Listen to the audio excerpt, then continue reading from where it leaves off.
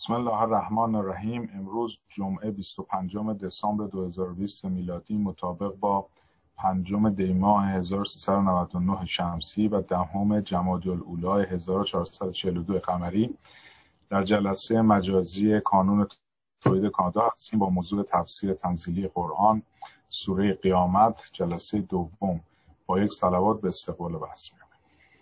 اللهم صل على محمد وآل محمد وعجل فرجهم. بسم الله الرحمن الرحیم. الحمد لله رب العالمین و صلی الله علی سیدنا و نبینا ابی القاسم المصطفى محمد و علی آله الطیبین الطاهرین المعصومین.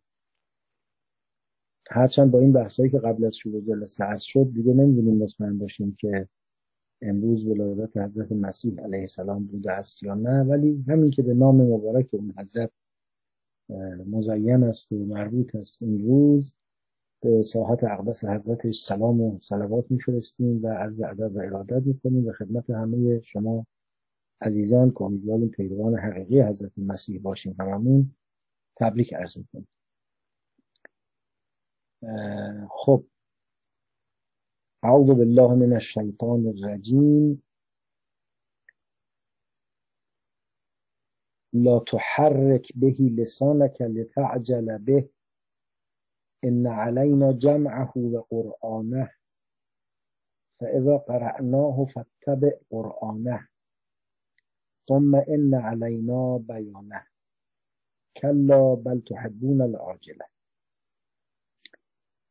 در توضیح آیات بیانات سوره مبارکه قیامت رسیدیم به آیه 16 و عرض کردیم که 4 آیه 16 17 18 و 19 به حسب ظاهر بیانش به کلی متفاوت با بیان آیات دیگر سوره است و لذا غالب مفسران گفتند اینها به منزله جمله معترضه تلقی میشه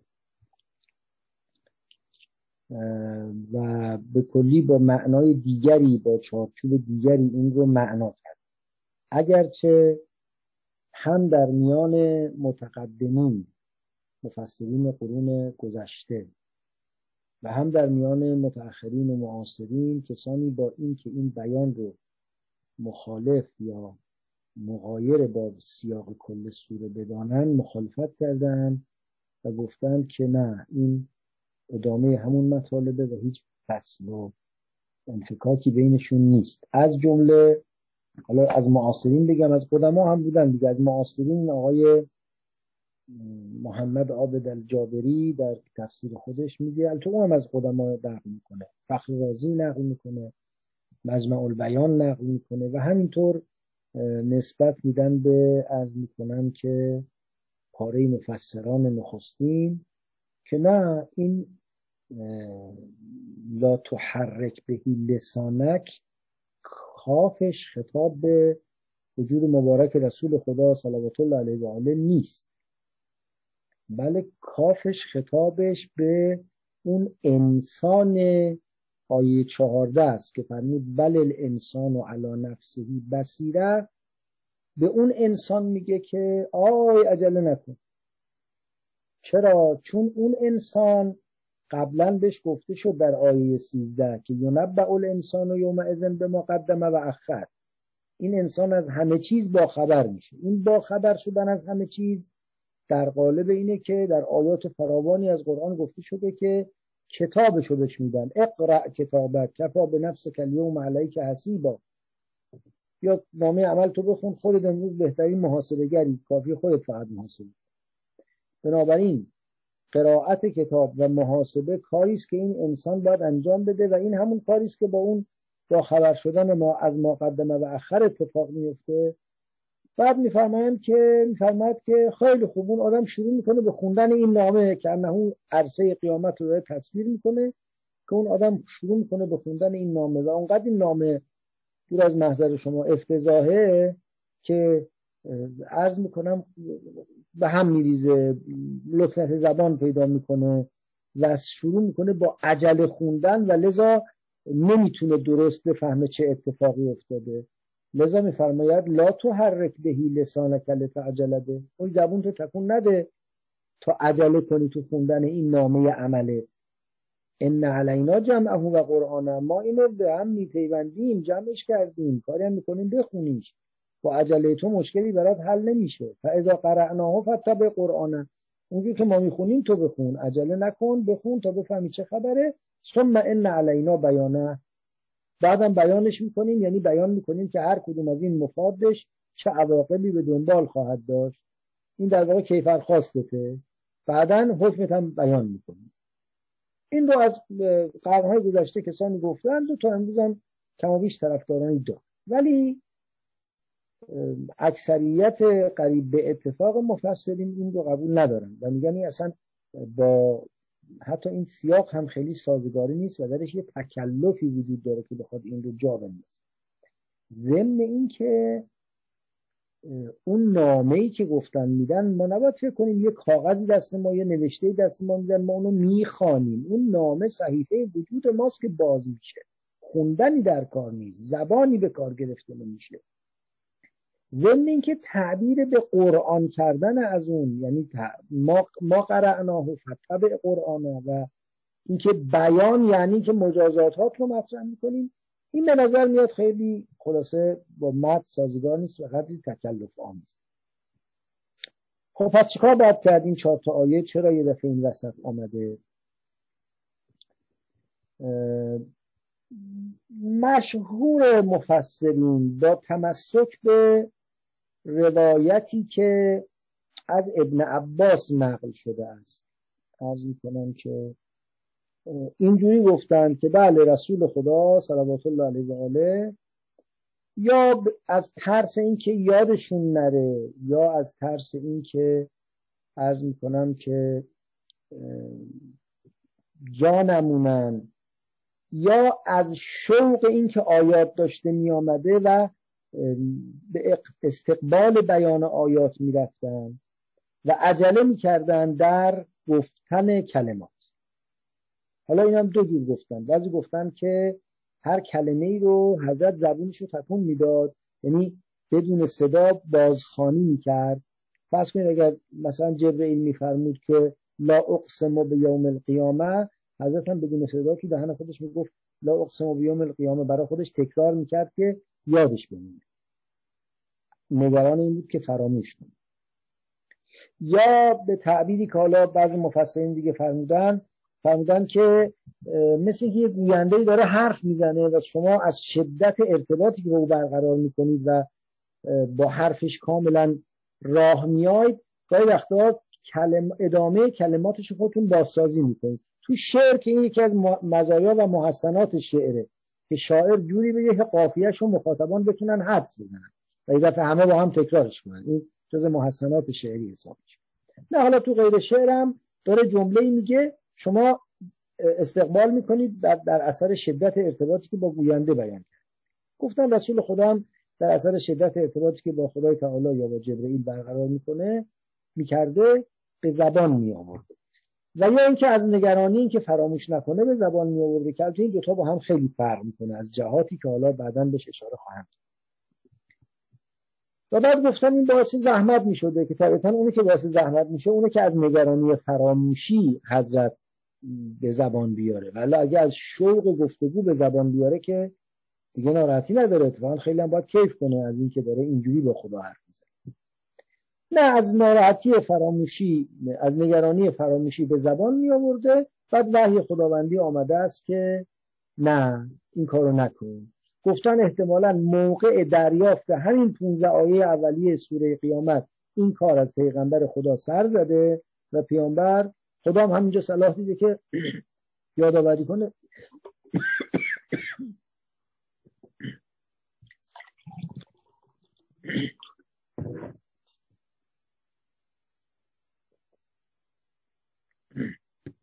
عذرخواهی میکنم. خدا هم همینجا صلاح دیده که یادآوری کنه به پیغمبرش و فرموده که لا تحرک بهی لسانک لتعجل به، زبون تو تکون نده که عجله کرده باشی. روایت ابن عباس اینه که این رو در منابع مختلف آمده، از جمله هم مسلم هم بخاری اینو نقل کردن از ابن عباس. کان رسول الله صلی الله علیه و آله و سلم اذا نزل علیه القرآن یحرک بهی لسانه. پیغمبر اینجوری بود. کانم وقتی میگه رسول الله اینجوری بود یعنی همیشه اینجوری بود. رسمش این بود که وقتی قرآن نازل میشد پیغمبر زبانشو حرکت میداد. یرید ان یحفظه مخافت ان یتلفت منه. قصدش این بود که با این تکرار کردن حفظش بشه، به خاطر بسپاره. نگران بود که خلاصه فراموش کنه یا از دستش بره، حواسش ازش پرت بشه. او من شدت رغبته فی حفظه، یا از شدت رغبتی که برای حفظ قرآن داشت و براش خیلی ارزش داشت. فکان یلاقی من ذالک شدتا، و خیلی اذیت میشد. خود فرایند تحویل وحی و دریافت وحی خیلی کار دشواری بود. در ضمنش به خودش این فشار رو هم میداد که به زبان بیاره، به زبان جاری کنه. یا حالا مثلا بعضیا گفتن حتی با صدا به زبان می آورد تا اطرافیان بنویسن که اگه وقت مثلا حضرت فکر کرد من یادم رفت بعد از پایان وحی اطرافیان اینو نوشته باشن، چون از یه دوره‌های دیگه همیشه در کنار پیغمبر کاتبانی بودن که می نوشتن. البته این وقتی که کاتبان بودن و می نوشتن اتفاقا مال همون اوائل شروع رسالت نیست، مال مثلا از سالهای میانی مکه به بعد هست و احتمالاً این سوره مال قبل از اون دورانی است که کاتبان می نوشتن. فانزل الله تعالی لا تحرک به لسانک لتعجل به ان علینا جمعه و قرآنه. بعد خدا اینو نازل کرد و خود ابن عباس اینو توضیح میده. قال جمعه فی صدرک ثم تقرأه. ابن عباس میگه که خدا گفته تو دل تو سینت جمعش میکنیم بعد تو میخونی اینو. فاذا قرأناه فاتبع قرآنه. وقتی ما اینو خوندیم یا وقتی تو خوندی یا ما به زبان تو خوندیم وقت فاتبع قرآنه. فاتبع قرآنه یعنی چی؟ یعنی فاستمع له و انصت. تبعیت کن یعنی گوش بده، ساکت باش. ثم ان علینا ان نبینه بلسانک. بعد ما اینو با زبان تو برای مردم بیان میکنیم، یعنی کاری ای ان تقرأه، یعنی پس اینجوری میشه که تو ساکت باش، گوش بده. ما اولا که اینو تو سینه تو جمع میکنیم، فراموش نمیکنیم. بعد اینو قرائتشو بر تو کامل میکنیم. تو ساکت باش، قرائتی که ما انجام میدیم گوش بده. بعد ما به زبان تو جاریش میکنیم که این بیانی برای مردم خواهد بود. بعد روایت ابن عباس میگه که بعد از این که این آیه نازل شد دیگه پیغمبر به زبان نمی آورد، سرش میداخت پایین و گوش میداد تا وحی تموم بشه، بعد شروع میکرد به گفتن. خب بعضی از علمای بزرگوار نقدهای جالبی به این حرف زدن. اول این که ابن عباس نمیتونه راوی این اتفاق باشه. ابن عباس احتمالاً 3 سال قبل از هجرت به دنیا آمده و در وقت نزول این سوره مبارکه اصلا احتمالاً به دنیا نیامده بوده. پس راوی نیست، شاهدی نیست که بگه آره من اونجا بودم و نازل شد و این اتفاقات افتاد. حالا تازه اگه فرض کنید بوده باشم، این که معنای این چیه میشه استنباط خودش، مگه این که بگه پیغمبر به من اینجوری فرمود. بله اگر ابن عباس بگه پیغمبر اینجوری فرمود ما ابن عباس حرفش رو قبول میکنیم، البته به شرط اینکه اونایی که از ابن عباس نقل میکنن معتبر باشن، چون ابن عباس که در گوش بنده و جنابالی چیزی نگفته. ابن عباس ازش با یه سلسله طولانی نقل میکنن تا درج در کتب میشه. بنابراین تازه اگه اون سلسله درست باشه برسیم به خود ابن عباس، ابن عباس به عنوان یک راوی ثقه بالای چشم ما جا داره، اما به عنوان کسی که از احوال درونی پیغمبر خبر بده هرگز همچی اعتباری پیش ما نداره. یا این که بدون این که نقل از پیغمبر بکنه از حوادثی که قبل از ولادت خودش افتاده خبر بده، هرگز ما همچی اعتباری برای ابن عباس قائل نیستیم. برای امیرالمؤمنین قائلیم، چون او رو حجت خدا میدونیم، او رو معصوم میدونیم، او رو دارای علم به افاضه از جانب رسول خدا میدونیم، اما ابن عباس این خبرها نیست. بنابراین اصل اعتبار این خودش این مقداری محل تأمله. اما اضافه بر محل تأمل بودن اعتبارش، متن روایت هم یه قدری با ظواهر این آیات سازگار نیست. این بیانی که ابن عباس از جنابشون نقل شده با این خیلی سازگار نیست. ببینید اینجور که ابن عباس میگه پیغمبر عجله میکرده برای حفظ قرآن، اینجا صحبتی از حفظ نیست، صحبت لا تحرک بهی لسانک لتعجل بهی، لسانت رو به خوندن قرآن حرکت نده که بخوای به خوندن او عجله کرده باشی، نه به حفظ کردن او عجله کرده باشی. این اولا شاهدی نداره. بعد اینکه ابن عباس ان علینا جمعه رو گفت، جمعش در سینه پیغمبر. از کجا میگه منظور از جمع در سینه پیغمبره؟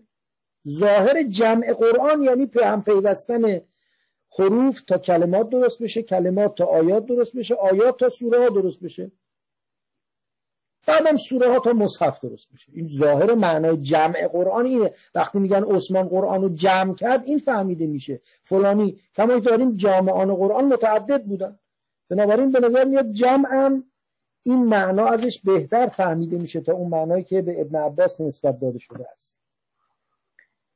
باز این که ان علینا جمعه و قرآنه، قرآن البته اینجا مصدره مثل جبران، یعنی قرائت کردنش، جمعش و قرائت کردنش با ما. این قرائت کردنش رو ابن عباس گفته یعنی قرائت بر پیغمبر، نه تبدیل شدن قرآن به یک کتاب خواندنی عمومی. چرا معناش این نباشه؟ این کجاش اون انحصار در میاد؟ بعد فاذا قرأناه فاتبع قرآنه، وقتی ما قرائتش میکنیم تو از قرائتش پیروی کن. یعنی چی؟ یعنی سکوت کن. اتباع قرآن، یه کسی قرائت کرده فاتبع قرآنه یعنی ساکت باش ببین ما چی میخونیم، یا یعنی هر جوری ما خوندیم همون جوری بخون. از قرائت تبعیت کن یعنی مثل اون قرائت تو هم بخون. معنی خیلی سرراست و روشنش اینه.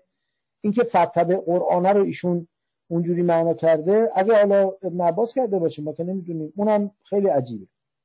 بعد ان علینا بیانه یعنی این که ما به زبان تو اینو بیان خواهیم کرد. ان علینا بیان یعنی آشکار کردن، یعنی معناش آشکار خواهیم کرد. یه اصرارم بعضی مفسرین معاصرم کردن که منظور از بیان الفاظه. چرا بیان الفاظ که در همون جمعه و قرآنه تکلیفش روشن شد. پس ان علینا بیانه یعنی بیانش بر عهده ماست، یعنی آشکار کردن محتوا و معانی بر عهده ماست. خب توجه به این نکته بفرمایید که دو جای دیگر قرآن این مسئله کم و بیش مورد اشاره قرار گرفته. یکی در سوره مبارکه طه که می‌فرماید ولا تعجل بالقرآن من قبل ان یقضى الیک وحیه و قل رب زدنی علما، عجله نکن در قرآن قبل از آن که وحیش بر تو تمام شود و بگو خدای دانش مرا افزون کن. حالا لا تعجل بالقرآن یعنی به تلاوت قرآن بوده، یعنی به مطرح کردن موضوعات قرآن بوده، یعنی به وعده دادن به این که آره من جوابتون رو میدم بوده که از جای دیگری هم استفاده میشه.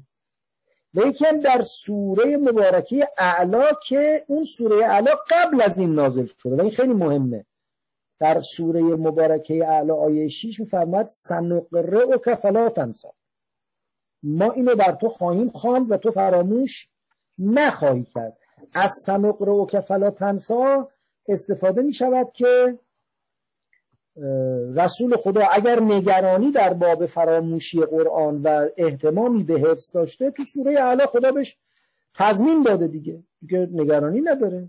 بنابراین این که اینجا رسول خدا نگران از حفظ بوده باشه، از فراموشی بوده باشه، یه قدری عجیب به نظر میرسه به لحاظ این که قبلش اون وعده داده شده بوده به حضرت. خب مگر این که طبق بیان بعض بزرگان، فکر میکنم اگر حافظم اشتباه نکرده باشه مرحوم علامه طباطبایان اینو میگن که بگیم نه بحث نگرانی از فراموشی نبوده است، بحث این بوده است که پیغمبر از ذوق و شوق این گفتگو به استقبال بیان میرفته و آیات رو مطرح میکرده. البته استاد ما جناب آیت الله مهری نظرشون این است که نه، اصلا هیچ اتفاقی در خارج نیفتاده. این نهی ها تنزیه قبل از ارتکاب عمله. یعنی اینجوری نیست که پیغمبر یه کاری کرده بعد خدا بهش گفته این کارو نکن. نه، خدا در ضمن بیان خودش داره به پیغمبر یاد میده، آداب تلقی وحی را یاد میده قبل از اینکه بخواد هر اتفاق خاصی بیفته. خداوند داره نشون میده چگونه شایسته مقام رسالت تو و ما شایسته مقام تلقی وحی هست که تو با قرآن برخورد کنی، و ضمن اینکه داره قلب مبارکش رو هم مطمئن میکنه. و این در واقع نهی بعد از ارتکاب نیست، نهی قبل از ارتکابه. و نظیر این ما در قرآن زیاد داریم که فرض کنید که فلا تطع اهواءهم، اگر اهوا اینا دنبال کنی تو رو گمراه میکنند، اگر اهوا اینا رو دنبال کنی به شرک کشیده میشی، عملت حبط میشه. معناش این نیست که پیغمبر راه افتاده بود علیه بالله اهواء مشرکان رو دنبال کنه بعد آیه شریفه نازل شد. نه، منزلت پیغمبر داره تبیین میشه با این نهی ها و امرها و امثال اینها. خب عرض به حضور مبارک شما، پس در واقع تا اینجا معناش اینه که به پیغمبر البته میفرماید که قبل از اینکه وحی تمام بشه زبانت رو حرکت نده و به زبان نیار قرآن رو، اما نه اینکه لزوما پیغمبر این کارو کرده باشه. و اگرم پیغمبر این کارو کرده از سر نگرانی از حفظ نبوده، بلکه از سر شوق گفتگوی با قرآن بوده. مرحوم علامه طباطبایی که در جای خودش قائل بودن به اینکه قرآن 2 بار نازل شده و فقط هم ایشون نیستن، حتی روایاتی بر این دال داریم. بعضی گفتن که خب اینم تایید میشه، پیداست پیغمبر قبلا قرآن بهش نازل شده، همشون بلد بوده. منتها نکته مهم اینه که علامه طباطبایی در باب نزول یک باره دفعی قرآن معتقد نیستن که الفاظ نازل شده، میگن اون روح معنای قرآن یک بار نازل شده و لذا باز پیغمبر قاعدتا الفاظ رو نمیدونه.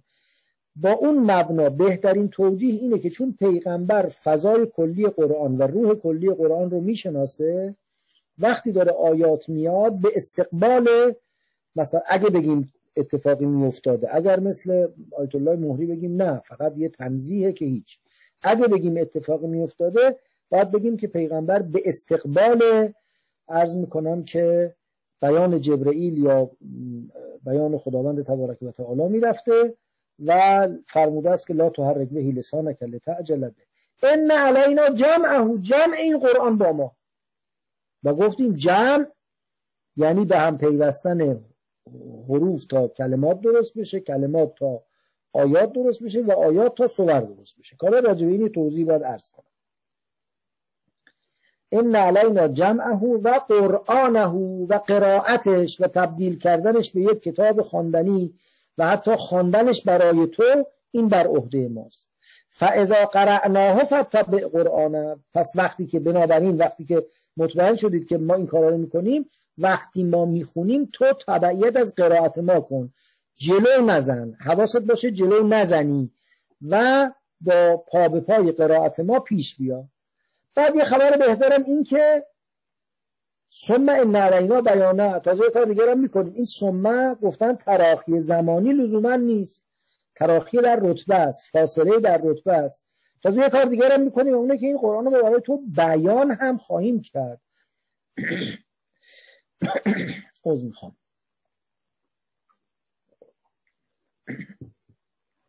بیان خواهیم کرد یعنی مجملاتش رو برای تو مفصل خواهیم کرد، احکامی که متناسب با اون هست.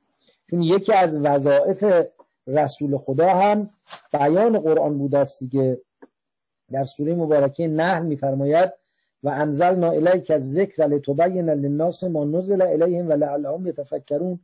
ما این قرآن رو میفرستیم تا آنچه بر مردم نازل شده رو تو براشون تبیین کنی، بیان کنی. حالا چه آنچه نازل شده ناظر باشد به کتب انبیاء پیشین، حقایقی که در کتب انبیاء پیشین بوده و با اجمال و ابهام مواجه شده، چه اون جایی که مجملاتی در خود قرآن باشه.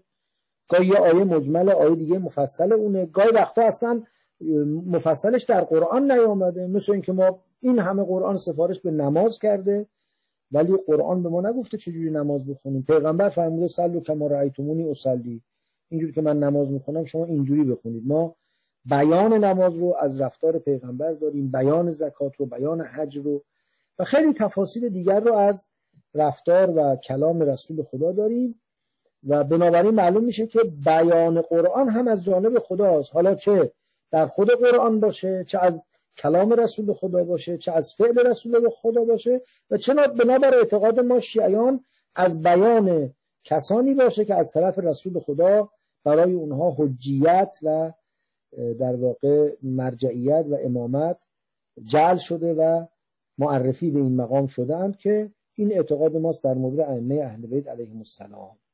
خب چند تا نکته اینجا قابل استفاده است که با بعض آرایی که در روزگار معاصر ما بعض بزرگان مختلف از به هر حال دیدگاه‌های مختلف مطرح کرده اند سازگاری نداره که حالا بد نیست به اون اشاره کنیم. اولا به گمان من از این آیه استفاده میشه که انتخاب الفاظ، چینش الفاظ، به هم پیوستن الفاظ، تشکیل آیات و حتی تشکیل سور، اینها کار خداست. حالا کار خداست، یا خدا به پیغمبر وحی میکنه این کارو بکن، یا خدا به پیغمبر این آگاهی و علم رو میده و پیغمبر این کارو میکنه. در مورد آیات سور اونی که ما داریم اینه که پیغمبر دستور داده که این آیه رو تو اون مجموعه اون سوره بگذارید.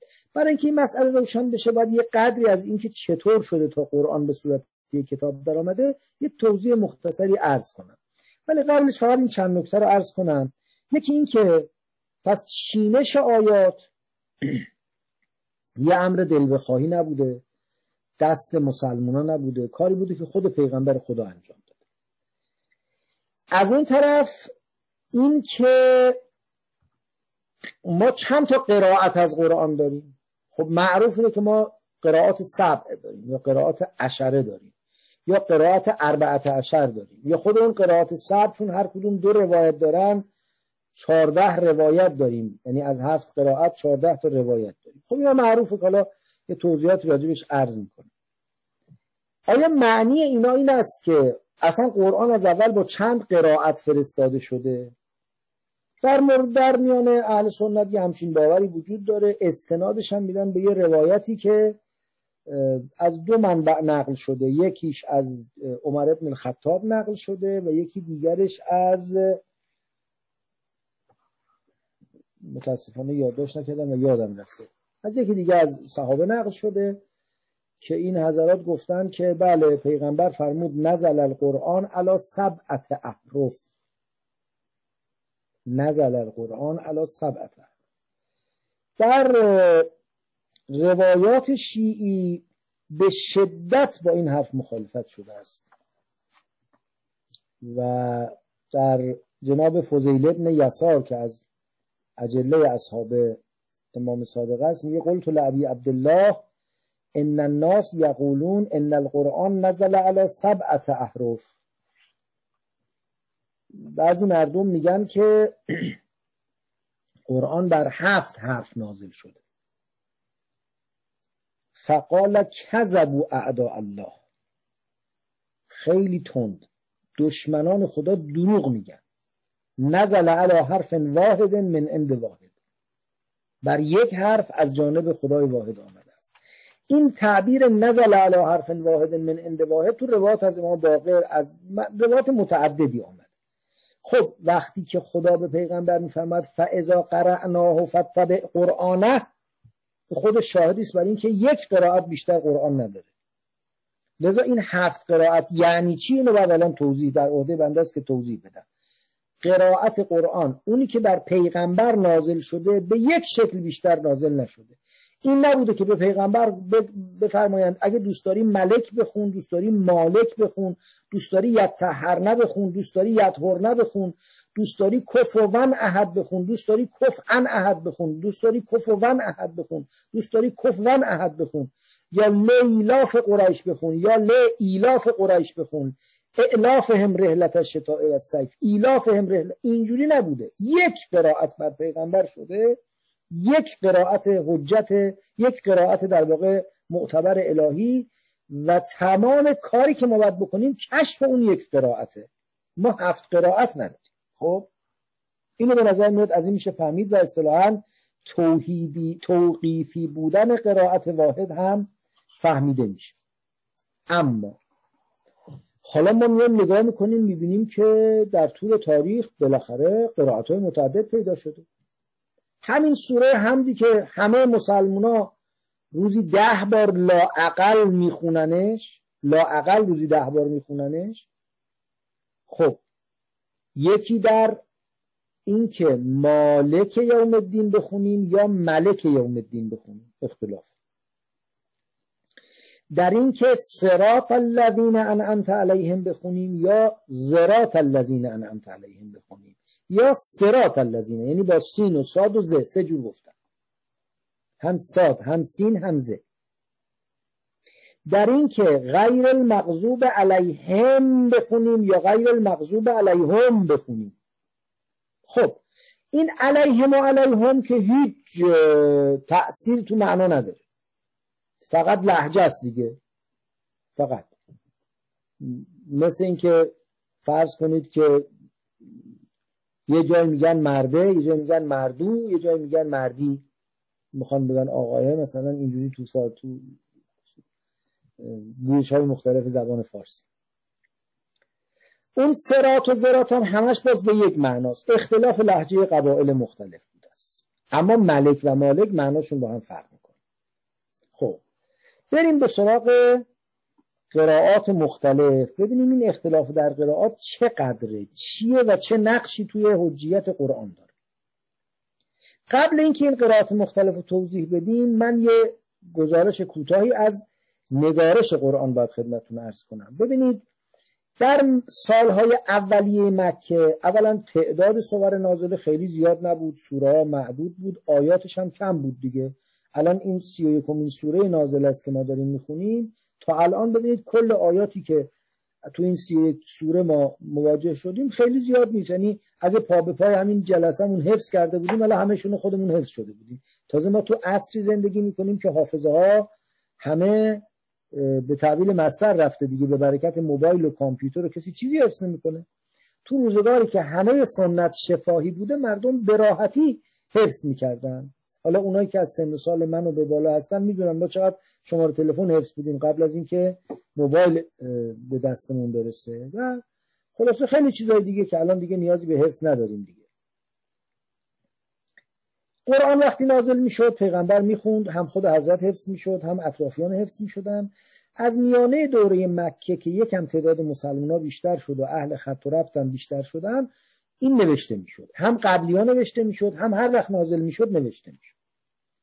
و خب طبیعتاً از این نوشته ها مسلمان‌ها استنساخ میکردن، خیلی براشون گرانبها بود، بین خودشون توزیع میکردن. برای تبلیغ دین جدید این نوشته ها رو دست به دست مثل کاغذ زر به دست هم میرسوند. تو مدینه که مفصل برای این در واقع اقدام میشد و اصلا تو مسجد پیامبر قرآن رو تو گوشه‌های از مسجد گذاشته بودن، هر آیه سوره نازل میشد و همطور آنچه از قبل بوده گذاشته بودن، افراد میون از روش استنساخ میکردن و اونا چون ثوابهای عظیم برای استنساخ قائل بودن، ارزش بسیار براش قائل بودن، یه رقابتی هم بود. حتی آدمایی که خیلی سواد درست درمونی هم نداشتن یه سوره یه آیه یه چیزی شده استنساخ میکردن به خودشون درم داشتن خونه میبردن. لذا تقریبا تو خونه همه مسلمون ها یه آیه یه سوره یه پاره از قرآن بود. خب یه عده از اصحابم که حالا یا سابقه بیشتری داشتن یا ذوق و روحیه کتابت و نگارش داشتن یا پیغمبر بهشون دستور داده بود یا کلکسیونر بودن، به هر دلیلی همه قرآن رو پیش خودشون استنساخ کرده بودن و داشتن. این اضافه بر اینه که تقریبا معظم اهالی مدینه کل قرآن رو حفظ بودن، معظم اصحاب کل قرآن رو حفظ بودن. اضافه بر این همه ازش نسخه نوشته هم تهیه می‌کردن. اما نسخه نوشته که تهیه می‌کردن شاید سالهای اول به خط گفتیم مسند بود که خط یمن بود در حجاز رایج شده بود، ولی بعد خط حیری که بعداً بهش گفتن خط کوفی چون هیره دیگه از رونق رواج افتاد، کوفه جاشو گرفت، خط کوفی می نوشتن. خط کوفی اعراب نداشت، نقطه هم نداشت، کلماتش هم اصوات توش ثبت نمیشد. یعنی کلمه مالک از نظر من و توی فارسی زبان الف حرفه، تو فرهنگ شفاهی عربی الف صوته، نحوه صوتی است که به میم داده شده. مصوت‌ها یا ممدودن یا مقصورن. ما میشه فتحه مقصوره، ما میشه فتحه ممدوده. حالا اگه بگیم با همزه هم همراهه، باز همزه رو خیلی وقتا نمی نوشتن. لذا تو خط کوفی که می نوشتن میم لام کاف می نوشتن، میم لام کاف می نوشتن، منتها بعضیا مالک می خوندن، بعضیا ملک می خوندن، نوشتنش یک جور. حالا بر این اساس ادعا این است که کتابت کل قرآن به املاء کوفی متقدم، نه به املاء عثمان طاها، به املاء کوفی متقدم متواتر. یعنی در تمام کشورهای اسلامی، نه حالا از قرن اول، در تمام موزه ها، تمام قرآن‌هایی که از زیر خاک در آوردن، از صنعا گرفتن، از کجا گرفتن، هر جا پیدا کردن، املاء واحده. اگه املا مختلفه، کلمه دلالت واحد داره، مثل صراط و زرات که صراط و زرات یه معنا داره، ولی اونم در واقع املای سین و صاد باز خیلی متفاوته با هم نیست، ولی ز که البته متفاوت، ولی املا واحد. اما این املای واحد رو عواملی باعث می شده که متعدد بخونن. خود رسول خدا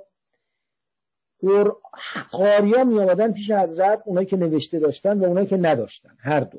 اونایی که نوشته داشتن از اون نوشتهشون، اونایی که نوشته نداشتن از حفظ قرآن رو برای پیغمبر می خوندن. مواردی نقل شده که طرف مثلا یه علیم حکیم رو مثلا علیم قدیر کرده، پیغمبر به شدت باش برخورد کرده که تو حق نداری، باید همونی که من گفتم بنویسی، تغییرش نباید بده. اهتمام به سزای رسول خدا داشته که متن حفظ بشه. ممکنه بگید آخه متن بی اعراب و نقطه رو چطوری میخوندن؟ من عرض میکنم همونطور که ما الان مرد و مرد رو با هم قاطی نمیکنیم، گل و گل رو با هم قاطی نمیکنیم، رفت و رفت رو با هم قاطی نمیکنیم. چرا؟ چون با سیاق کلام میخونیم، با زمینه میخونیم. البته طبیعتا وقتی اعراب و نقطه و سجاوندی نبود، احتمال تعدد قرائت بالا میره. منتها به این دو نکته توجه کنید. یک، احتمامی که رسول خدا برای تثبیت قرائت درست داشتن و بعد پیغمبر صحابه این احتمامو داشتن، تا امروز الحمدلله همه مسلمانای احتمامو داشتن، لذا این به حد اقل رسونده. یعنی حالا این اختلاف قرائاتی که الان ازش خواهم گفت در یه متنی که از 1400 سال پیش تا الان به دست ما رسیده، اعجاب آور اینقدر کم بودنش. این یک. دو، مدار اصلی قرآن اون نقل سینه به سینه عموم مردم بوده. این قرآن رو 5 بار در روز تو نمازان میخوندن، توی مناسبت‌های مختلف میخوندن، توی شادی و غم میخوندن، تو تبرک جویی میخوندن، تکرار میکردن. شما در تاریخ میخونید که در جنگ یمامه 300 قاری قرآن شهید شدن.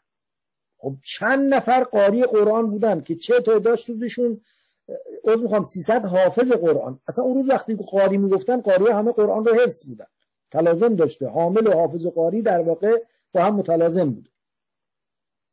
300 قاری چقدر باید قاری و حافظ قرآن باشه که 300 و که چه تعداد از ما به جبهه بره که تو جبهه 300 تاشون به شهادت برسن در جریان یک عملیات و یک جنگ، و همون باعث شد که بترسن و تازه بیان بگن خب ما باید بکاپ تهیه کنیم، ممکنه خطر قرآن رو تهدید کنه.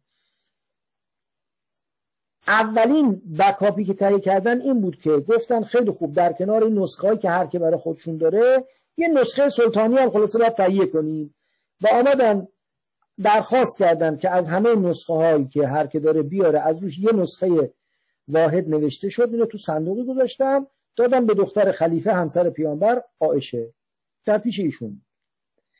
بعضی نقلا میگن تو زمان عمر هم این کار یه بار تکرار شد، یعنی ایشون هم باز یه نسخه تهیه کرد داد به حفصه دخترش که همسر پیغمبر. تا میرسیم به دوره عثمان. در دوره عثمان در آذربایجان جنگی در گرفت. اونجا عده مسلمان‌ها دیدن که حالا که قبایل مسلمان خیلی متنوع شدن، خیلی مختلف قرآن رو میخونن و این نگرانی پیدا شد که کم کم این تعدد خوندن‌ها به تعدد نوشتن هم سرایت کنه.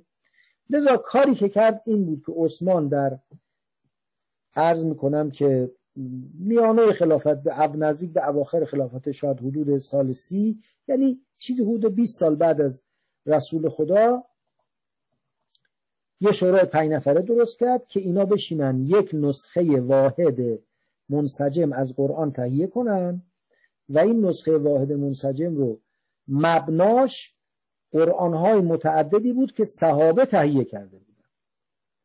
خب ما اعتقادمون اینه، اعتقاد که میگم نه اعتقاد کلامیمون، یعنی اعتقادمون بر اساس شواهد تاریخی اینه که شکلگیری سوره ها به دست خود رسول خدا بوده. حالا آیا خدای تعالی امر میکرده دیگه، اون به خدا و پیغمبرش ما خبر نداریم. ما اونی که میفهمیم اینه که این سوره بقره است، این سوره آل عمران، این کار پیغمبر. گاهی وقتا سوره ها کوچیک بوده یک جا نازل میشده و تمام، اما مثلا سوره فرض کنید بقره، مائده، آل عمران، نساء، اینا هرگز یک جا نازل نشده و به یه معنا پروندهشون باز بوده، یعنی یه آیاتی از سوره بقره از سال دوم تا سال نهم دهم آمده. پرونده اینا که باز می شده گاهی وقتا یه تعداد آیاتی از سوره بقره آمده بوده، بعد یه تعداد آیاتی از سوره آل عمران می آمده یا نساء می آمده. رسول خدا می فرموده که این آیات رو بذارید تو کدوم سوره، کجای سوره و جزء کدوم مجموعه حسابش کنید. این در واقع چینشی بوده که با دستور رسول خدا اتفاق می افتاده. پس سوره ها به دست رسول خدا شکل نهایی خودش رو گرفت. اما اینکه سوره ها رو چجوری کنار هم بچینیم سلیقه هر کدوم از اصحاب بوده، هر جور دوست داشتن میچیدن. لذا اونی که گزارش شده مثلا ابی ابن کعب یه جور میچیده، عبدالله ابن مسعود یه جور چیده بوده، نمیدونم زید ابن ثابت یه جور چیده بوده، هر کدوم برای خودشون یه مدلی داشتن. توی اون شورای جمع آوری و اصطلاحاً توحید مصاحف، تو اون شورا مصحف موحد شده، سنترالایز شده، یعنی نوشته کتاب، نه قرآن که اهم از این کتابه. قرآن تو سینه مردم بوده، میخوندن، همه رایج جاری بوده، همه از بر بودن. این نوشته رو، این کتاب مجموعه داخل 2 جلد که آمدن منظم کردن، بعد آمدن از روش 5 نسخه نوشتن و بعد چون اعراب و نقطه و حروف علائم سجاوندی و اینا نداشت، اینو دادن به در کنارش 5 تا قاری تعیین کردن، یعنی 5 نفر که اینو به درستی بخونن و به هر مرکزی از مراکز بزرگ اسلامی، یعنی شام و بصره و کوفه و مصر و مکه و مدینه که مرکز بود مکه، به هر مرکزی عرض میکنم که یک مصحف با یک قاری فرستادن. بعدم خلیفه دستور داد بقیه مصحفاشونو برن بسوزونن که دیگه حرف و حدیثی پیش نیاد. و ما امروزم غیر از این مصحف موحد عثمان هیچ دسترسی به هیچ مصحف دیگری نداریم. مصحف امیرالمومنین که بنابر اعتقادات شیعی و روایات شیعی خود حضرت اونو در واقع پنهان کردن و ندادن به دست مردم و ما معتقدیم جزء مواریث بیت امامت هست. اون هیچی.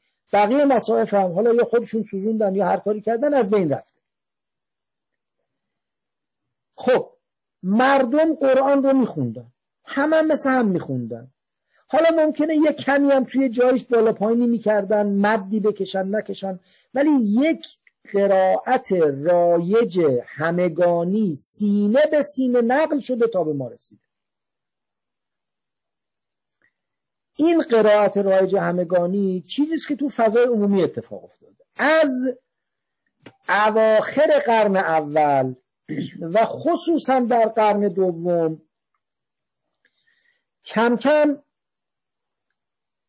یه قدری کار تخصصی رو قرائت قرآن صورت گرفت. یادتون باشه گفتیم که با هر مصحفی یک قاری هم فرستادن رفت به شهرهای بزرگ. خب این یه قاری استاندارد حکومتی بود، فقط تنها قاری که اون نبود، کلی مسلمانایی که حافظ قرآن بودن رفته بودن اینا عملا قاری قرآن هم بودن، لذا گاهی وقتا تو اون شهرها هم باز 2-3 تا قرائت پیدا میشد، ولی اون موظف بودن از مثلا در کوفه از قرائت عبدالله بن مسعود تبعیت کنن چون قاری رسمی کوفه.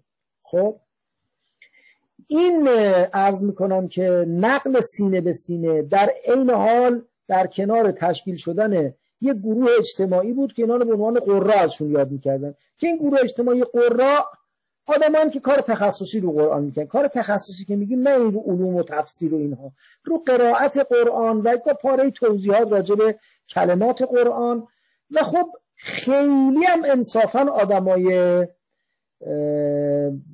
از همه جهات به هنجاری نیستن. معلصف بدانید که عمده خوارج از میان قراء بصره و کوفه در آمدن، یعنی آدمای گاهی وقتا کلشون به قرمه سبزی میدادی هم بودن در این حال. خیلی از خوارج از همون قراء. به هر حال پس نسل اول قراء خود صحابه هم. نسل دوم قراء شاگردان صحابه هم که از تو اینا خیلی مشکل درست شده، چون معمولا آدمایی هستند که با یه سابقه بی اطلاعی از یه جایی تو جنگی اسیر شده، جذب شده، دعوت شده یا شوق زده شده آمده مسلمان شده، بعدم دیده پررونق‌ترین در واقع جریان فرهنگی قرآن یاد گرفتن، قرآن یاد گرفته، قاری هم شده، ولی در عین حال عمقی نداره و همونطور که از کردم از توشون خوارج خیلی ها بیرون آمدن. ولی به هر حال حالا اون خارجیگریشون سر جای خودشون تو قرآن خوب کار کردن.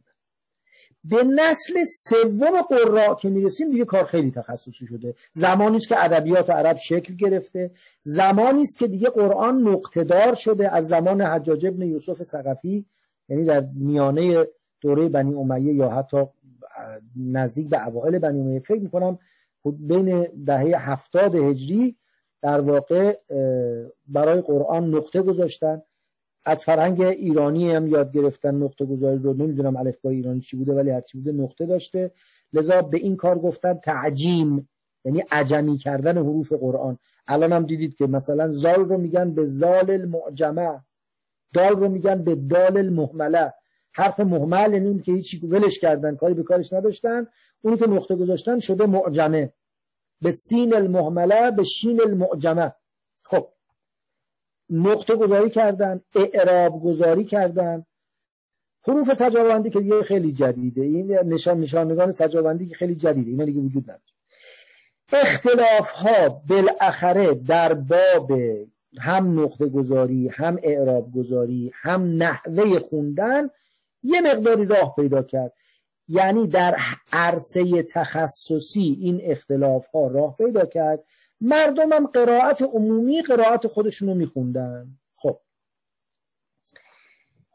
در سال 200 یعنی در قرن به اصطلاح سوم، اوائل قرن سوم، فردی به نام ابو عبید قاسم ابن سلام انصاری که سال 224 از دنیا رفته و شاگرد یکی از علمای بزرگ نحو یعنی کسائی کوفی است، ایشون آمد یک کتابی نوشت و گفت کل قرائت‌های موجود در جهان اسلام 25 قرائته.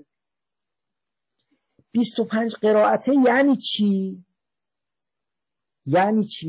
یعنی اون محافل تخصصی که قرآن رو میگن اینجوری باید بخونی، مردم حالیشون نیست اینجوری میخونن، اینجوری باید بخونی، 25 جور اینجوری رو مطرح میکنن.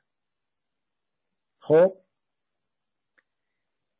منتها این 25 جور دیگه ایشون در واقع استقصای تام کرده بود، 25 تا داره بود، یعنی اگه یک گوشه یک کسی یک جارم بالا پایین کرده بود ایشون حساب کرده بود. ضمن این که در کنار اون مکتب‌های اصلی قرائت، اون جریان‌های اصلی قرائت که حالا میگیم چند نفرن و چه جوره، یه نقل‌های خیلی خیلی کمیابی هم چه در میان روایات شیعی چه در میان روایات سنی پیدا میشد که به نظر میاد که این جناب ابن سلام انصاری به اونها هم توجه کرده. منتها بعد از او عرض میکنم که ابوبکر احمد ابن موسی ابن مجاهد که متوفی سال 324 یعنی متوفی قرن 4، ایشون آمد 7 قرائت رو به عنوان قرائت‌های متواتر معرفی کرد. این که میگیم قرائت‌های متواتر، مگه میشه 2 قرائت متعارض متواتر باشن؟ در واقع ادعای تواتر کرد، یعنی قرائت‌های خیلی مشهور، باید اینجوری یاد کرد. این 7 قرائت نافع و ابن کثیر و ابو عمرو و عاصم و حمزه و کسائی و ابن عامر دمشقی بود. این 7 قرائت، یعنی این 7 نفر کارشناس برتر نقلشون که قرائت باید اینجوری باشه، عنایت می‌فرمایید که قرائت باید اینجوری باشه، به عنوان نقل‌های اساسی معتبر شناخته شد. بعداً گفتم که نه، به این 7 نفر 3 نفر دیگر هم باید اضافه کنید، به اصطلاح یزید ابن قیقاع و یعقوب ابن اسحاق و خلف ابن هشام. گفتن اینا هم معتبر، لذا بعضی از 10 قرائت یاد کردن. گفتن اینا قرائات آحاده، کمتر مشهور این قرائات. حتی بعضی بعداً 4 تا قرائت هم ذکر کردن، گفتن اینا قرائات شاذه. دیگه گشتیم یه گوشه یه نفر گفته آره این قرائت هم هست، اونم مستند کردن به ابن محیسن و حسن بصری و یحیی ابن مبارک و اعمش. خب حالا اون 7 تای اصلی عمده‌اش اوناست، یا حتی 10 تای اصلی، 7 قرائت 10 قرائت. هر کدوم از این قرا شاگردان متعددی دارن. توجه کنید، خود این قرا طبقه سومن، یعنی تابعانن، یعنی شاگردان تابعینن که اون اساتیدشون که تابعین باشن از صحابه گرفتن. خود اینا شاگردان متعددی دارن. تو شاگردانشون 1-2 نفر گل میکرد. چون نقل 2 نفر به عنوان شهادت پذیرفته میشه، هر کدوم از این قاریا 2 تا شاگردشون مشهور شدن. لذا از 7 قرائت ما 14 روایت داریم. عشقت رسد به فریاد، گر خود به سان حافظ، قرآن زبر بخوانی، با 14 روایت. 14 روایت از 7 قرائت. هر قاری 2 راوی داره. مثلا نافع ورش و قالون ازش نقل میکنن، ابن کثیر بزی و در واقع محمد ابن عبدالرحمن معروف به قنبل ازش نقل میکنن. عرض میکنم عاصم، حفص و ابوبکر عیاش ازش نقل میکنن. ابو عمرو عرض میکنم که حفص الدوری و شوشی یا سوسی ازش نقل میکنن. حمزه ابن حبیب، خلاد ابن خالد و خلف ابن هشام ازش نقل میکنن. و کسائی حفص الدوری که اون حفص الدوری از 2 نفر نقل میکنه، یعنی 14 روایت رو 13 نفر نقل کردن، یکیشون 2 روایت نقل کرده. حفص الدوری و ابوالحارث نقل میکنه ازش و ابن عامر هم هشام و ابن زکوان ازش نقل میکنن. خب اینا نقل هاییست که معروف شده و رواج پیدا کرده. نزدیکترین نقل به قرائت عمومی مردم، همینی که سینه به سینه نقل شده، نقلی است که الان مستقر شده در بین مسلمانان. البته کتابتش در قالب خط، رواج گستردش در همه قلمرو اسلامی به کمتر از 200 سال پیش برمیگرده. این که میگم کتابتش در قالب خط، خب قرآن رو از روز اول می نوشتن. این شکل کم و بیش شبیه به همین که داره پیدا میکنه. شما اگه یادتون باشه تو ایران خود ما قبل از انقلاب، طاهر خوشنویس و نمیدونم احمد نیریزی و بزرگان دیگری که می نوشتن که رحمت خدا بر همشون باد، هر کدوم با خط و سلیقه خودشون می نوشتن. فقط خط هم نبود دیگه، تو کش بدن، الف رو بیشتر بکشن، اسماعیل بنویسن، نمیدونم چجوری بنویسن، یه اختلافاتی بود. خب از مدت‌ها پیش در واقع دوره خلافت عثمانی جا افتاد که این خط عثمان طاها بعدم که با تنظیمات جدید خیلی به شکل خوبی درش آوردن، الان دیگه تو جمهوری اسلامی تو کشور ایران هم تقریبا همه قرآن ها به شکل خط عثمان طاها نوشته میشه دیگه، یعنی یک خط در واقع استانداردی توی جهان اسلام شده. این شکل نوشتن البته جدیده و باز در خیلی از در واقع سرزمین‌های مختلفی مخصوصا در شمال افریقا به قرائت ورش و قالون هم خونده میشده، رواج داشته، نه به صورت قرائت قالب ولی قرائت مورد اعتنا و توجه بوده که هنوزم تو بعضی جاها هست. اما قرائت عمومی جامعه مسلمانان در طی قرن‌های متمادی نزدیک بوده است به این قرائتی که حالا ما الان تو دستمون هست و این قرائت عبارت است از قرائت ابو عمر حفص بن سلیمان بن مغیره اسدی بزاز کوفی متوفای سال 180 از عاصم بن بهدلة بن ابی النجود الاسدی متوفای 128 از ابی عبدالرحمن السلمی از اصحاب امیر المؤمنین علیه السلام از علی بن ابی طالب علیه السلام. آیا فقط این قرائت به ائمه علیهم السلام ختم میشه؟ نه. عرض میکنم که حمزه بن حبیب که یکی از قراء سبعه است که راویاش هم خلاد بن خالد شیبانی و خلف بن هشام بزاز هستند، خود این حمزه بن حبیب عرض میکنم که از شیعیان و از اصحاب امام صادق علیه السلام متوفای سال 156، یعنی 8 سال بعد از امام صادق از دنیا رفته، از اصحاب امام صادق و گفته شده که حمزه بن حبیب قرآن خودش رو پیش امام صادق خونده. خب حالا ما الان چیکار کنیم؟ اولا تمام موارد اختلاف جدی که یعنی میشه روش باید روش یکم تأمل کرد، بین 950 تا 1100 مورد گفتن. بله یه معجم القراءاتی اخیراً سالهای زیادیه توی همین دوران معاصر ما نوشته شده، خیلی کتاب دقیقی هم این نیست که تا حدود 10,000 تا اختلاف قرائت نقل کرده که اخیراً یکی از علما هم اینو دست گرفته بود و میگه ببینید این شماره تا 10,000 تا داره. ولی این 10,000 تا بسیاریش مثل همون مواردی که عرض کردم، یادتونه کف ون احد، کف ان احد، کف ون احد، کف ان احد، هیچ فرق معنایی ایجاد نمیکنه، حتی هیچ فرقی تو واژه ایجاد نمیکنه، فقط تلفظه، همین، هیچ چی دیگه نیست، هیچ چی دیگه نیست. مثل اینه که سنتر رو باز ای آر یا آر ای بنویسی، همینقدر در واقع هیچ تأثیری تو هیچ معنایی تو هیچی نداره. یا فرض کن گفتیم در سوره قریش عرض کردیم لإیلاف قریش که قرائت حفص عاصمه، یا لیلاف قریش.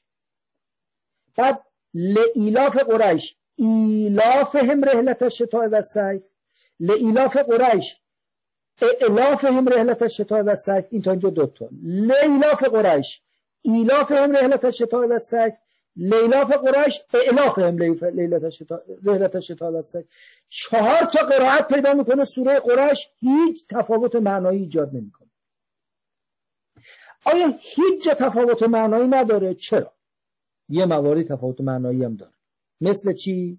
مثل لامستم النساء یا لمستم النساء، کی وضو باطل میشه یا غسل واجب میشه؟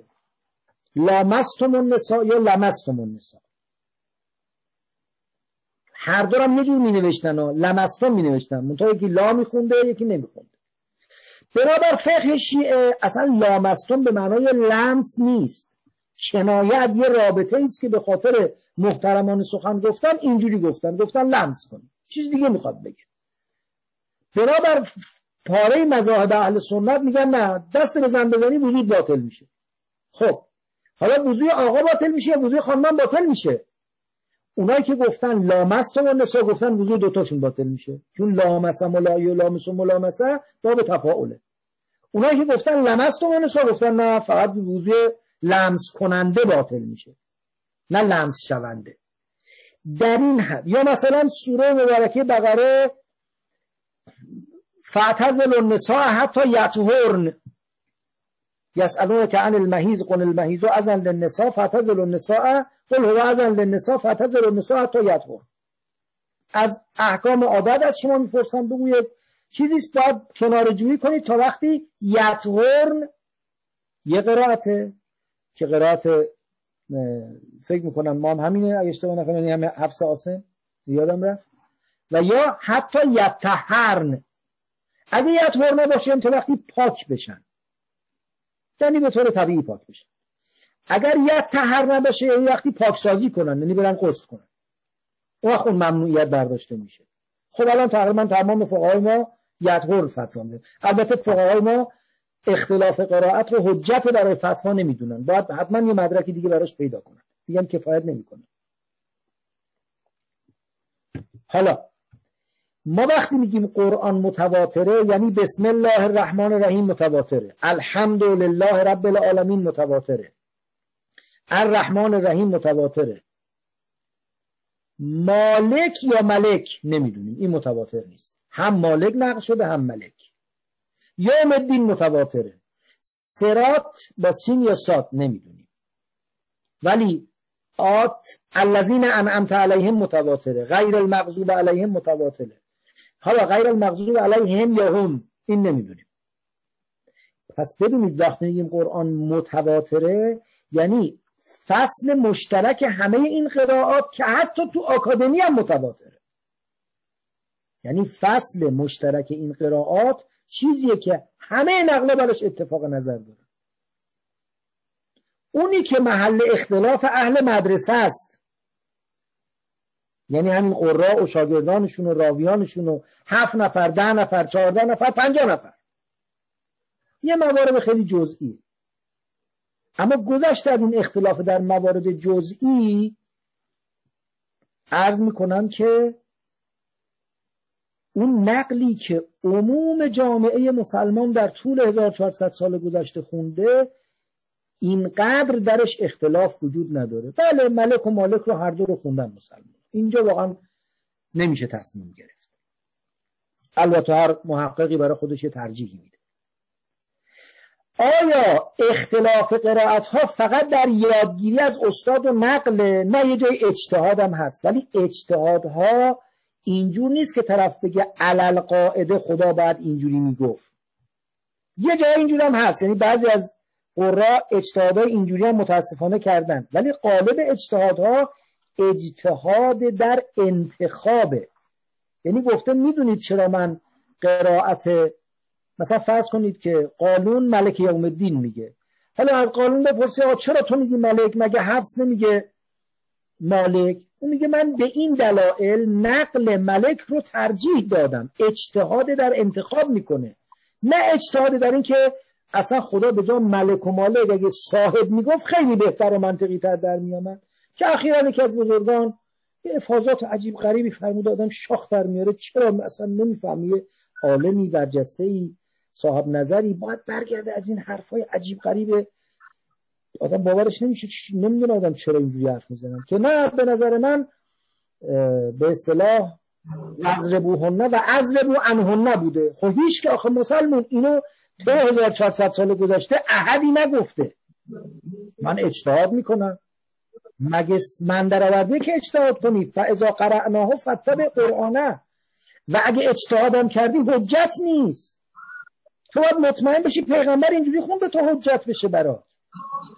حالا کاری نداریم به فرمایش بزرگوار، ولی بله ما در مقام خوندن قرآن فقهای ما گفتن به هر قرائتی بخونید کفایت میکنه. نمازتون به قرائت ورش، قالون، نمیدونم حفص، زکوان، هر کی میخواد بخونید بخونید. اون قرآن رو بالاخره بخونید. در مقام استنباط و استدلال، اون جایی که اختلاف قرائت وجود داره معمولا توقف میکنن و دنبال مثلا روایت و سنت و دلیل میگردن. به این راحتی به یک قرائت خاصی فقها تمسک نمیکنن. برای ما همه اینها مقدسه، چون احتمال داره. قدر مشترک اینها که یقینا اونیست که به خط مبارک، یعنی به در واقع بیان مبارک رسول خدا مکتوب و مخطوط شده. اون موارد اختلاف هم ما نمیدونیم دیگه. یه جاییش که خیلی شاذه میتونیم عرض میکنم یا شواهدی پیدا میکنیم که بابا مثلا این لغت فلان قبیله بوده، میتونیم اعتنا کنیم به این که حالا اون قرائتی که مشهورتره رو بپذیریم، اما واقعا یه جایش هم دیگه نمیدونیم. حتی تو تقسیم بندی آیات این که 10,000 تا که گفتن مثلا شامل این میشه که این مد کوتاه یا مد بلنده. خب اصلا ربطی به معنا و واژه و ادبیات و اینا نداره. اینا هنرهای خواندن، اینا موسیقی است که تو دوره بنی العباس رواج پیدا کرده، خیلی هم بهش پرداختن، قشنگم هست، انصافا ارزشمندم هست، اما همونقدر دینی است که قرآن رو به خط ثلث بنویسیم دینی تره یا خط نسخ بنویسیم دینی تره. هیچ کدوم ربطی نداره.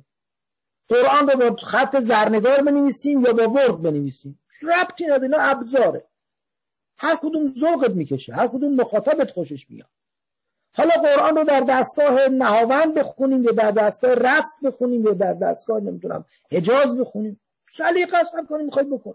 همین قدرم اعتبار داره این که اینجا حروف قطب و جد رو اینجوری بخونیم یا اینا همه هنرهای قرائت که از قرن سوم و چهارم اختراع شده، ابداع شده، حجیت شرعی نداره، ارزش هنری داره، چون درباره قرآن، چون به رونق قرآن کمک میکنه، چون ذوق مردم رو برای استماع قرآن بالا میبره، خیلی گران قیمته، خیلی ارزش داره، مثل خطاطی قرآن، مثل گچبری قرآن و هر چیز دیگری از این دست. هنر مقدس دینی است به این معنا، اما بخشی از قرآن نیست. خواندن قرآن موقوف به اون نیست. همه فقها گفتن رعایت این امور در تجوید. البته فقها مختلفن، بعضی گفتن مطلقاً اینا در نماز معتبر نیست، همین که عربی صحیح بخونی کافیه. بعضی رو مثلا مد، چون مد خیلی میگن مد جزء قرائات شده دیگه، رو مد مثلا حساسن بعضی فقها که حتما باید مد رو درست بکشی فلان. این 10,000 تایی که اون بزرگوار نشون میده یا بعضیا گفتن اینجوریه، ولی اونایش که یه قدری جدی تره مثل یتطهرنا و یطهرنا و مالک یوم الدین و ملک یوم الدین و امثال این هاست، بین 900 و خورده‌ای تا 1000 خورده‌ای بیشتر نیست. اونم به هیچ وجه روح کلی و معنای کلی و فضای کلی قرآن کریم رو عوض نمی‌کنه. یه نمونهش تا همین سوره قیامت بود که گفتیم که عرض میکنه فاذا برق البصر بخونیم یا اذا برق البصر. این یکی از مثلا موارد اختلافه که یه مختصر اختلاف معنایی ایجاد میکنه. برق البصر یعنی خیره شد، برق البصر یعنی چشاش خوش شد، ولی هر دوش از وحشت و مواجهه با امر هولناک خبر میده. حالا من چون این بحثا مطرح شده بود و به هر حال احتمال میدادم در مورد اینا دوستانم مایل باشن توضیحاتو بشنون، عذر میخوام امروز یه قدری زیاده روی کردم و از حد خودم خلاصه وقت بیشتری رو تلف کردم از شما. گفتم شاید بد نباشه که اینها رو یه عرضی کرده باشیم و به اطلاع دوستان رسونده باشیم. عرض من تمامه. متشکرم. مجددا میلاد حضرت مسیح رو بنابراین که در این روزها بوده باشه انشاءالله خدمت شما تبریک عرض میکنم. السلام علیکم و رحمت الله و برکاته. بله خیلی ممنون و متشکرم. آقای مکرچی بفرمایید. سلام، خیلی ممنون. علیکم السلام و رحمت الله. 3 تا سوال داشتم. یعنی یکیش که خب فرمودید که از 1000 تا تا 10,000 تا گفتن، خب واقعا از 6600 تا آیه 1000 تا اینطوری باشه خب خیلی زیاده. با اینکه فرمودید خب بعضی از اینا اینجور نیست که از 6000 آیه 1000 تاشون اینجوریه ها. یه مثال عرض کردم تو کفوان احد فقط 4 تاشه. آها درست اونطوری فهمیدم. اصلا اینجوری نیست که تو تمام یک جا میبینید یه دفعه سر مدش و اعرابش و بالا و پایینش این 20 تا قول در میاد. یعنی شما 6000 آیه رو ضرب کنید در حرکات سگانه، در قصر و مد اصوات، در مد کوتاه و بلند، در نمیدونم وقف و اتصال، در همه رو ضرب کنید، اون حاصل تقسیم وقت 1000 تاش اینجوری مسئله داره. بس فضای چیزمون زیاد میشه. سوال دوم میبینی که خب گویا من به خاطر ندارم گویا غلط نحوی در قرآن هست. بله غلط نحوی تو کتابت قرآن هست. بله کتابت. این منشأش چی بوده؟ یعنی خداوند اینطوری با پیامبر صحبت کرده که اینو من ضبط داری میشه حتی وقتی که سید محمد علی بابو در تبریز محاکمه میکردند یکی از علما فرمود که نحوم که غلط میخونی که عربی، گفت بعد از این نحو چنین باشه. ایشون فرمود خلاصه بودم شاید اینطوری باشه، شاید نحو بعد از قرآن اینطوری باید میبوده، نمیدونم این غلط منشأش چیه. سوال سومم اینه که ترجمه قرآن چیه؟ یعنی از ما اولین ترجمه‌ای که چون خیلی مهمه، چون اسلام شروع کرده گسترش تو شام و مصر و بعد ایران و بعد مثلا ترکان مسلمان شدن. خب این خیلی مهم بوده. یعنی شما، من فکر می‌کنم ترجمه قرآن خیلی ما متأخره، درسته؟ بله. چی می‌شده؟ چی به منتقل می‌شده مفاهیم قرآن و وحی؟ خیلی ممنون. ببینید راجع به املا، به غلط نحوی که میگید، یک سری غلط ها تو املاء قرآنه که اینا معتقدن این اشتباهاتی بوده که تو نوشتن اول اتفاق افتاده، بعدم تصحیحش نکردن برای این که اون تواتر در واقع املای اولیه رو به هم بزنه. این خیلی مهمه خودش. یعنی تو خوندن غلط خونده نمیشه، تو نوشتن غلط خونده میشه. این یکی دو مورد مثل آیه مبارکه لن تنالوا البر حتی مثل آیه مبارکه لیس البر ان تولوا وجوهکم قبل المشرق والمغرب ولکن البر من آمن بالله هست که اگه بخوایم خیلی ساده و سرراست با آیه مواجه بشیم، مثلا متابعت معطوف با معطوف علیه در اعراب یا در به اصطلاح جمع و مفرد بودن رعایت نشده. غالب مفسران قبول ندارن که نظر نحوی درست نیست، میگن نظر نحوی درسته ولی محذوف وجود داره و بر اساس اون محذوفات ترجمه دیگری از آیه ارائه میکنن، تفسیر دیگری از آیه ارائه میکنن. معدودی از مفسرین گفتن نه، کی گفته این قواعد نحوی که شما میگید اینقدر الزامیه، لزومی نداشته باشه. ولی هیچ کدوم از اونها مغیر معنا نیست، یعنی به این معنا نیست که یه دفعه ما سردرگم میشیم که خدا چی داره میگه این آیه. چرا؟ البته اگر محذوف در نظر بگیریم که خب ما اونجا هم که مشکل نحوی نیست، ممکنه کسی محذوف در نظر بگیره، باید به سیاق و به قبل و بعد و اقتضای آیه با تناسب با آیه دیگه نگاه کنه ببینه میتونه محذوف اینجا در نظر بگیره یا نه. در حال یکی دو مورد اینجوری هم وجود داره که با توجه به این که همونطور که فرمودید شکلگیری علم نحو بعد از قرآن بوده و قرآن یکی از مرجع‌های اولیه علم نحوه، لذا در واقع اون مسئله که در مورد سید علی محمد شیرازی اتفاق نمیفته. توجه کنید سید علی محمد شیرازی یکی از به گمان من نقدهای بزرگ به سید علی محمد شیرازی و بعد اون حقه‌باز مازندرانی این است که عرض میکنم که اینا نیتیو فارسی زبانن و خدا باشون عربی حرف میزنن. خب اگه تو پیغمبر خودت فارسی زبانی، مخاطباتن فارسی، چرا عربی حرف میزنی؟ مثل خیلی بعضی از علمای ما که با مردم عربی حرف میزنن با فارسی حرف میزنن، بفهمن چی داری میگی. و تو که شیرازی هستی، تو هم که مال نور مازندرانی، مردمت هم که همه مخاطبت هم حالا فعلا ایرانی هم، بعدم که میخوای بری جهان رو به نجات بدی، و چرا عربی قرآن به مثلا چی به دهی مدعایی به نازل میشه؟ این آدم نیتیو عربی نیست، عربی رو یاد گرفته، خب غلط یاد گرفته. میگن سماوات رو مرفوع خونده، چی خونده؟ منصوب خونده، در حالی که سماوات گفت اشکال کردش و ما به تائن و الف قد جمع آیوب صرف الجر و فی نصب ما کار ندارم. اما پیغمبر نیتیو عرب، اصلا جدا از قرآن خود پیغمبر هم خودش میگه انا افصح من نطق بالذات بید انی من قریش واسترضعت فی بنی سعد ابن بکر، من فصیح ترین عربم چون قریشی هستم که تو بنی سعد بزرگ شدم.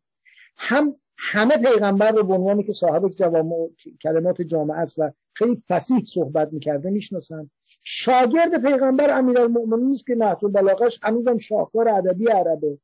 لذا داوری ما راجع به کاربرد متن مقدم بر شکلگیری دستور زبان، اونم از یک آدم نیتیو، حالا جانب خدایش که هیچی، با داوری ما راجع به کسی که یک زبان دومی رو یاد گرفته و عوضی میخونه متفاوت خواهد بود.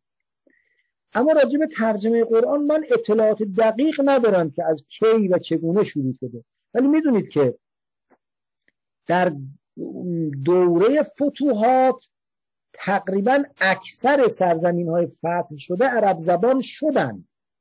ببینید جز حجاز یعنی خود شبه جزیره عربستان و عراق و شام، جاهای دیگه مردم عرب زبان نبودن، هر جا به زبان خودش حرف میزد.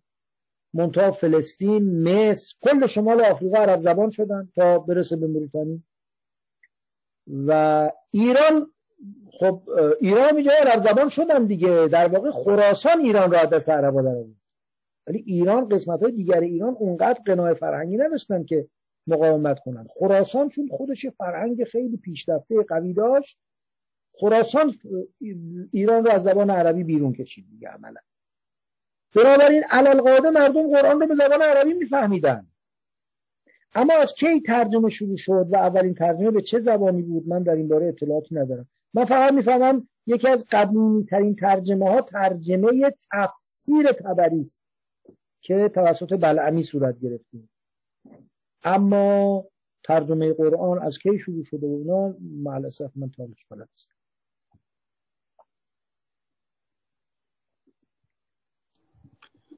خیلی ممنون. آقای رضا بفرمایید.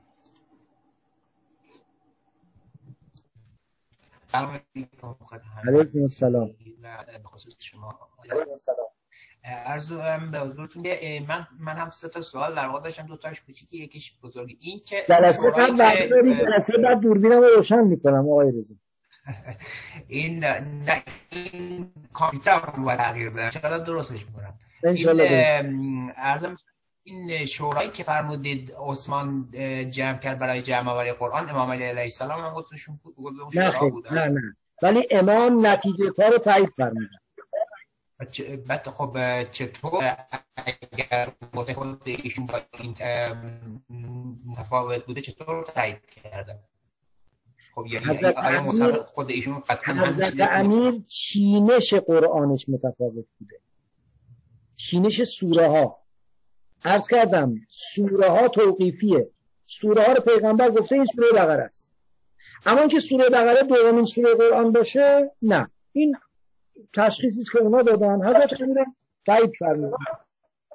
چینش سوره حضرت چجوری بوده ما نمیدونیم، بعضی نقلا گفتن به ترتیب نزول بوده.